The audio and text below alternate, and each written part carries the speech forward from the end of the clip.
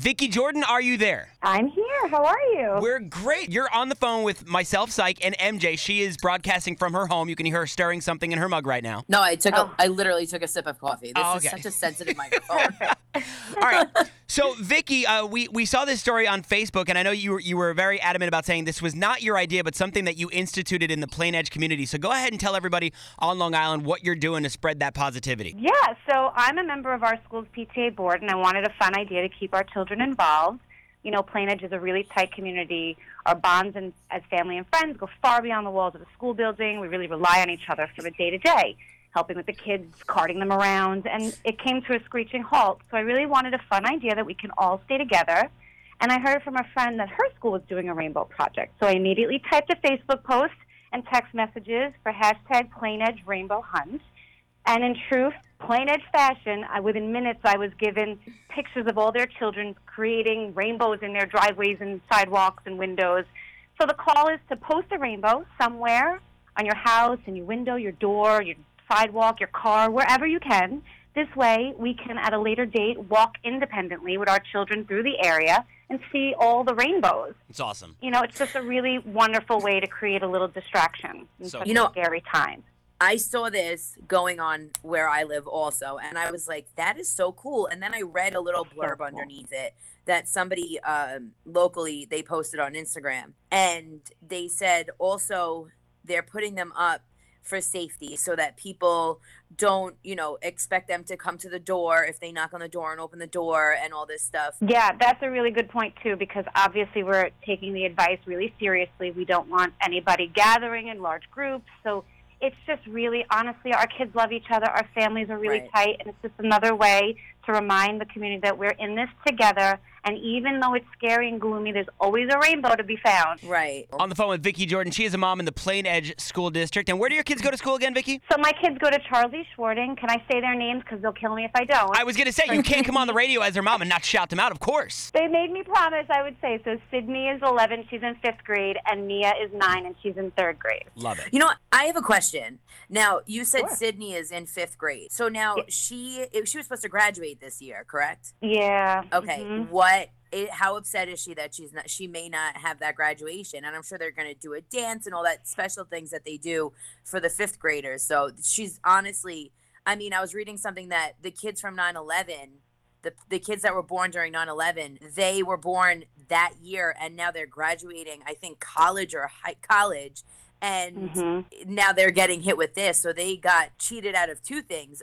So how does she feel? How is it, I would feel horrible for her. Well, honestly, of course she's disappointed. We all are. It's my first baby, and she's supposed to move up, and she worked really hard, as all her classmates did, for a school play that was supposed to happen today. Oh. And she had a part, and she was really prepared and excited for. And, of course, all of the field trips and you get clapped out on 5th grade, the last day of school, and we know that there's potential for that not to happen.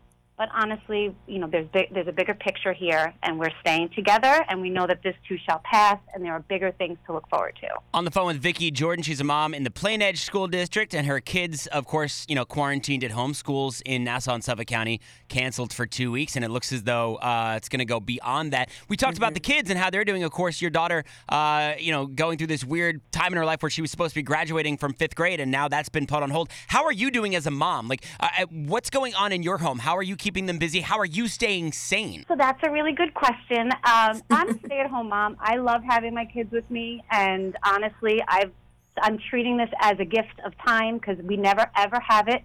We are a family that runs constantly, and we've been playing a lot of board games. We watch movies together. We're doing schoolwork on our own, and it's kind of been great. Wow, the word great. I did not expect to hear a parent use the word great to describe what the first week of school closings has been like.